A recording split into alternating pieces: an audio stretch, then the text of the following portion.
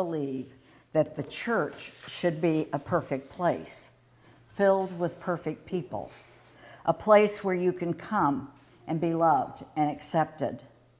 The truth is, the church is a place where rough, dirty pieces of common clay are thrown together under extraordinary heat, pressure, and time. It is a place where we become beautiful in the hand of God.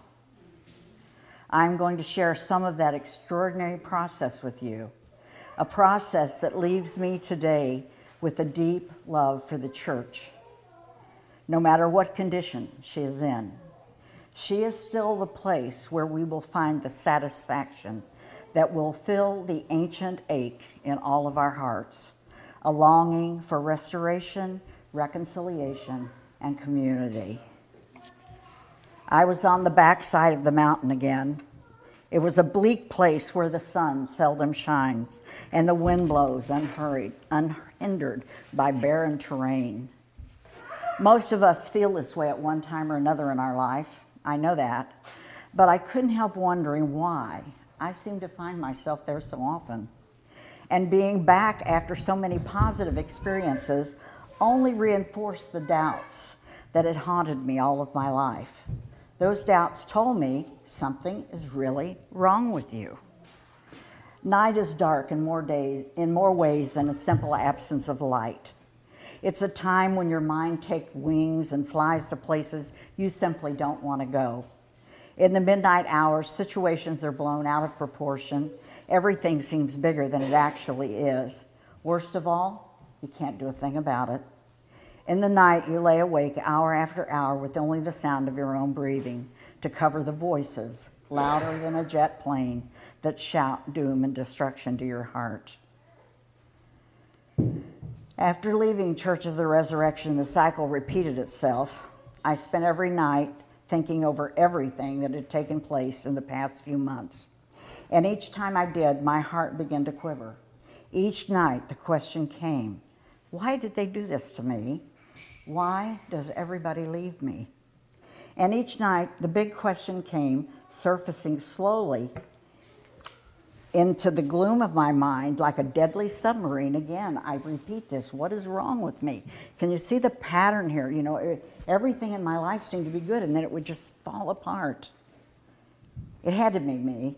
It could not be when the same things seemed to happen time and time again.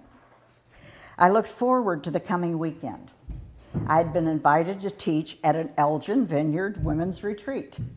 Many people I had known from my early days in the vineyard were now part of that church, which meant I was going to be able to see old friends and make new connections. As I prepared my teaching, I searched for a quote I had read several times before. I knew it was in one of my study Bibles, but I just simply couldn't seem to find it. Then I remembered. Hidden away behind all my other books and study books and Bibles was the Bible that William had given me when I was ordained a deacon in the Anglican Church. In the front of that Bible was a blessing that he had written to me on that joyful occasion. After the disappointments and heartache of leaving the church, I had been tempted to throw the whole Bible away. But somehow I just couldn't bring myself to put it in the trash, couldn't do it. Instead, I pushed it behind all the other books and thought, I will never use this Bible again. But time had passed and the emotions were no longer so strong. I reached back, pulled it out, and used it to prepare for the weekend. It was a beautiful day and my heart was light. I felt happy. I loaded my books and briefcases into the passenger side of the car and took off for the church. As I headed north on Route 21, I hit several of the potholes and broken places in the road that were so prominent on that stretch of pavement. The first time it hit a bump, the Bible, which was lying on top of the other material, flew open to the page where William had written the blessing. I reached over and closed it. But time and time again, I hit broken places in the road, and each time that Bible continued to fall open to the same place. Time and time again, I reached over and closed it. After several rounds of this, my heart was no longer light, and I was no longer happy. In fact, I was raging. I was angry. I reached over, grabbed the page, and ripped it out of the Bible. With all the strength I could muster, I squeezed it into a little ball, pitched it on the floor, and said, "There, that will take care of that." The traffic was light that morning, and I arrived at the church before anyone else.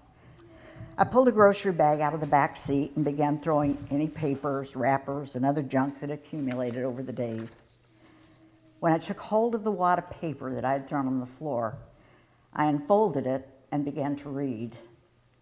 As I did, a dam broke inside of me. I began to weep.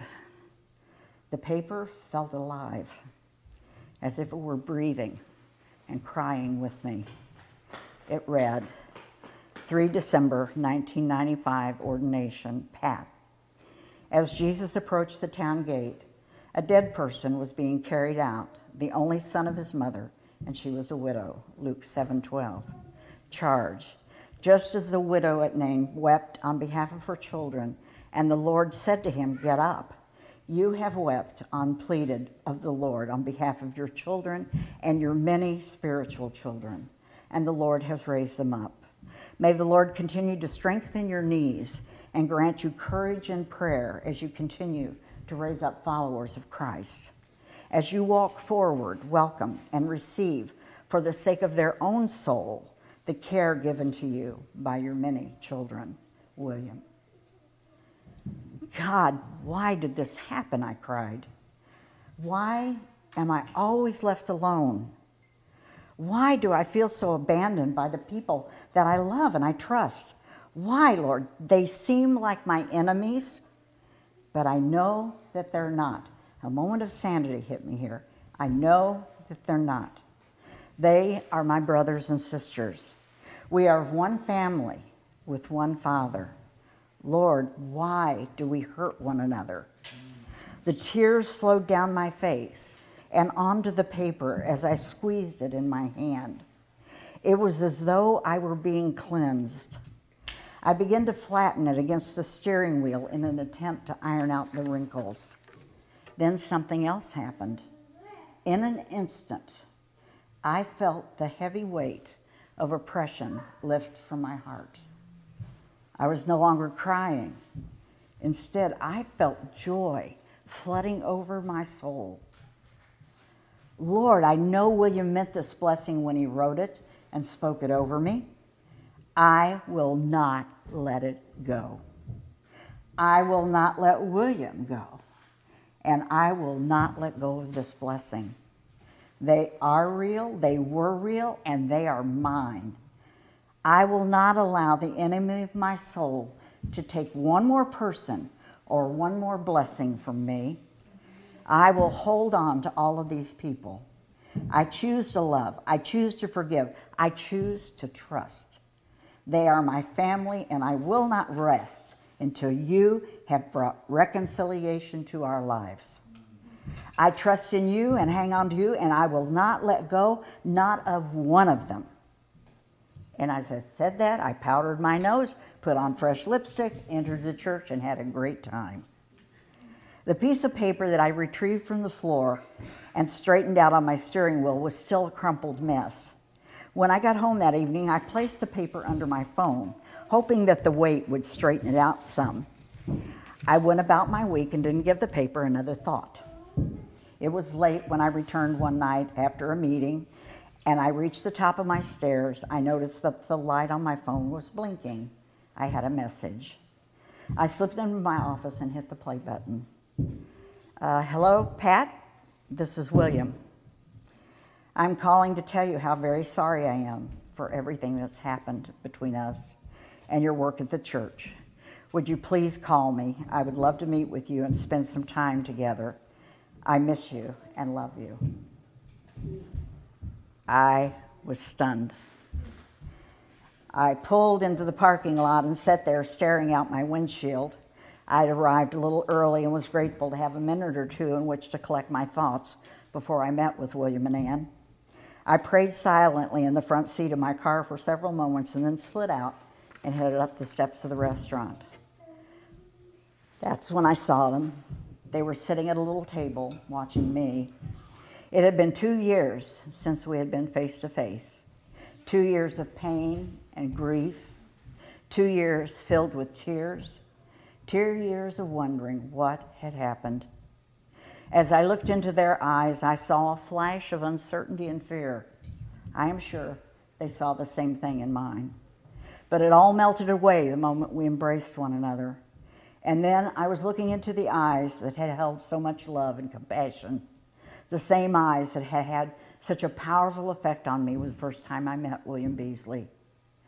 Pat, I don't know how all of this happened, he said, but I am so sorry. I am sorry you got hurt. I'm sorry I didn't defend you and stand beside you. Can you ever forgive me? I could, I had, and I told him. Can this really be happening, I thought? The words they had spoken were like springs of living water rushing over me, refreshing me and bringing me new life. If I live to be 100 years, I will not forget that meeting. I assured them that I did love them and had already forgiven them, and I asked their forgiveness for any part that I had played in the situation and for anything that I had done to hurt them. Surreal. That is the only way I can describe my feelings that day as I drove home from lunch with William and Ann, and very, very good.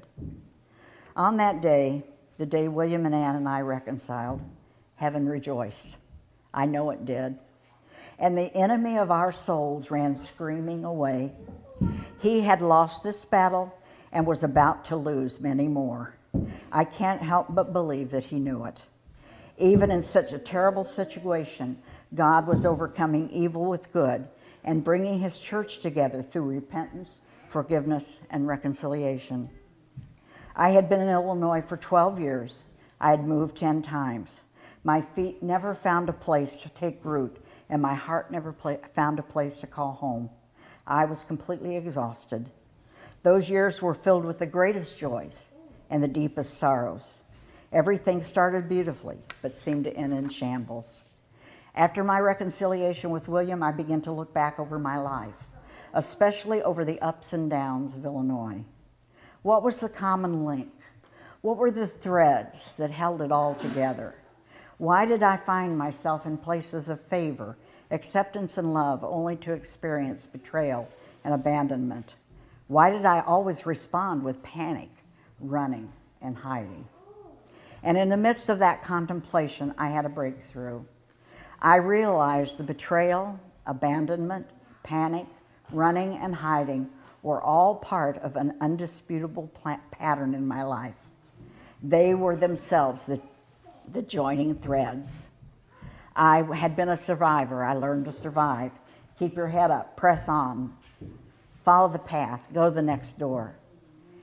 And I had maintained the appearance of being just fine all that time. But such denial is never a good thing because it's not real.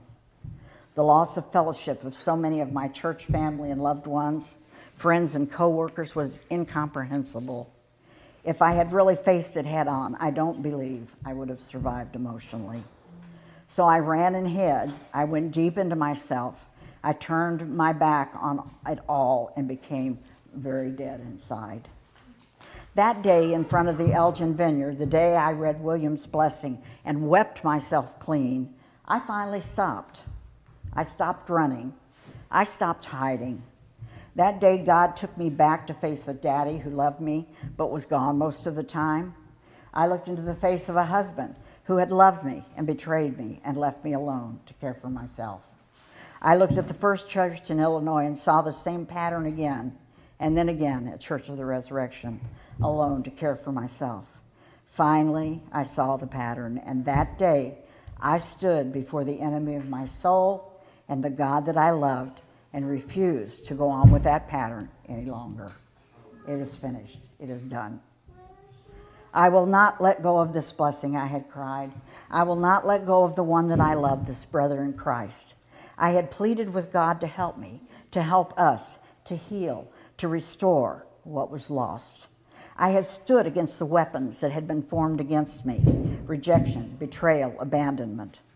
Isaiah says that the weapon formed against us shall not prosper, but it will accomplish the purpose that God formed it to do. And that day, the weapon that had been used to destroy me became the weapon in the hand of God to set me free. I faced my enemy that day, and I overcame. After my lunch with William and Ann, I began to think about other people that I loved that I had not been in fellowship with in recent years. With a soldier's intensity, I got out my photo album and found pictures of each one of them. I marched to the kitchen, removed everything from the side of my refrigerator, and placed each of the pictures in full view. Every time I went through my kitchen, I would have to look at the faces of the people I was not in fellowship with. And each time I did, I prayed for them. I prayed that God would bless them, that He would keep them, and that He would love them. And I covenanted with God and to love them and speak only good of them. I would not let go even of one of them ever. Some days I would walk by those pictures and stop and almost laugh. What in the world was I doing? Some of these relationships probably could be restored, I reasoned, but many of them were completely out of the question. It would never happen. Still, you know what? I didn't care about the odds.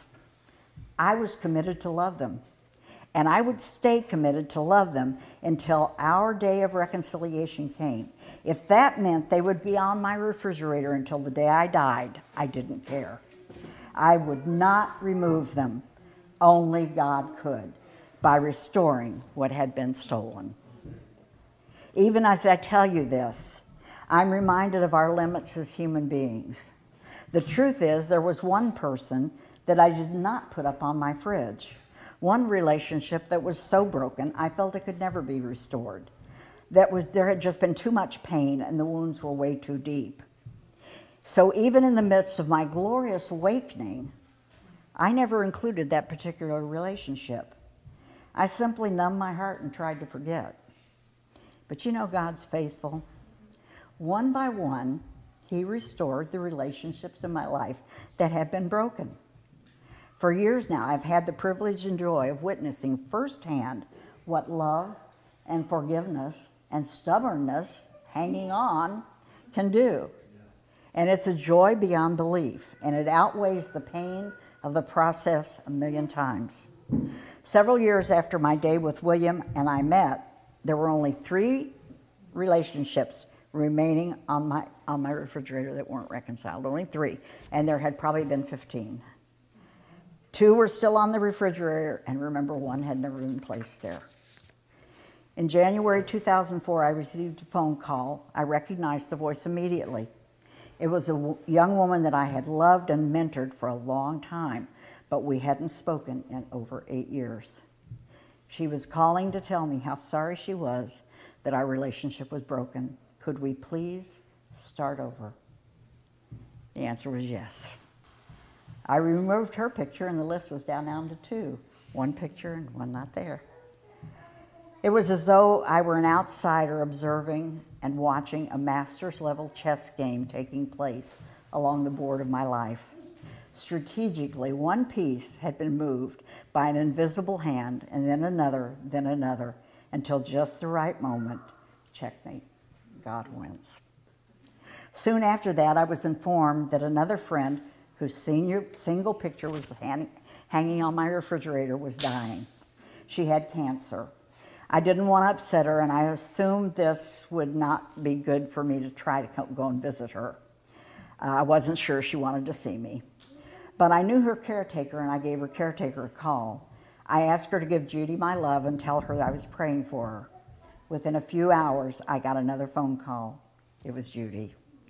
And she invited me to come and visit her. She did want to see me.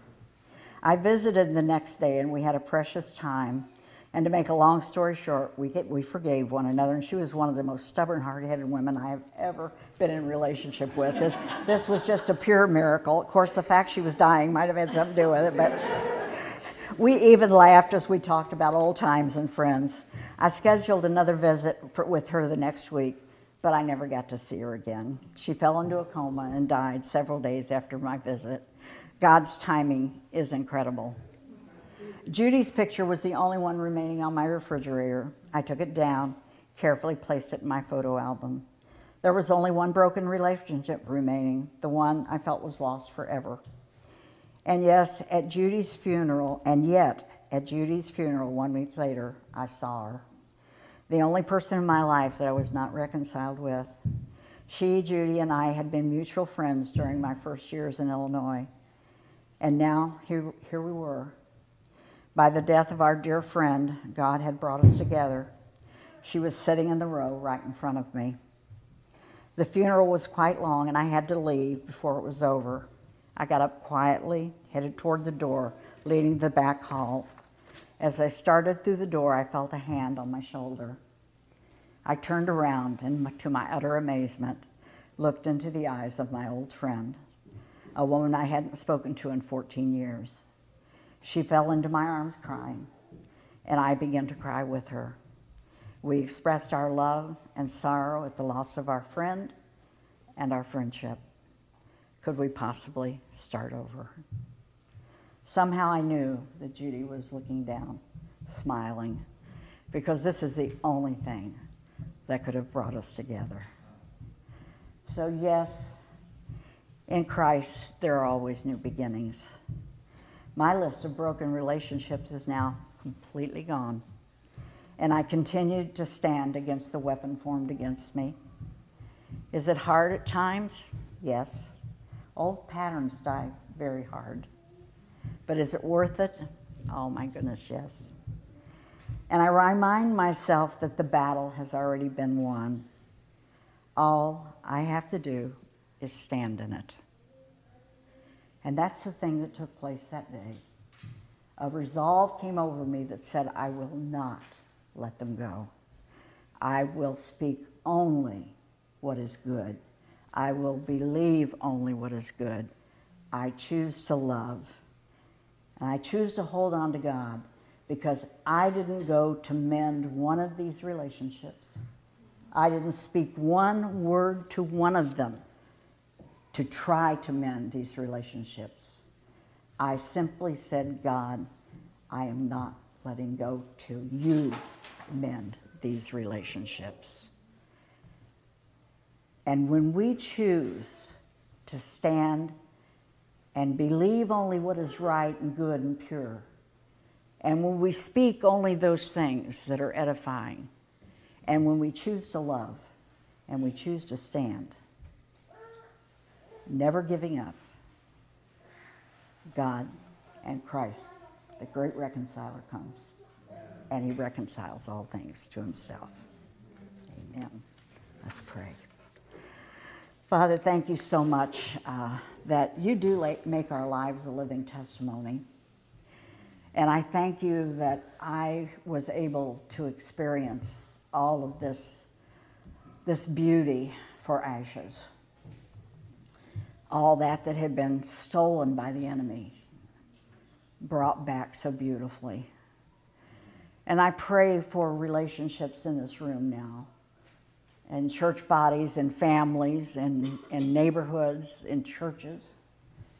And I pray, Lord God, that you would give us the heart of Jesus, that would stand in the gap and that would believe, Lord, for the good, because that is your heart, and you are love.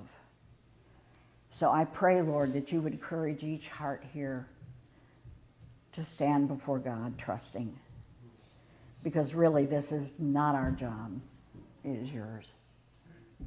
But we need to do our part, and that part is by loving and trusting. So I commit this into your hands, Lord, and I thank you so much for this day and all that you've done in this day. In Jesus' name.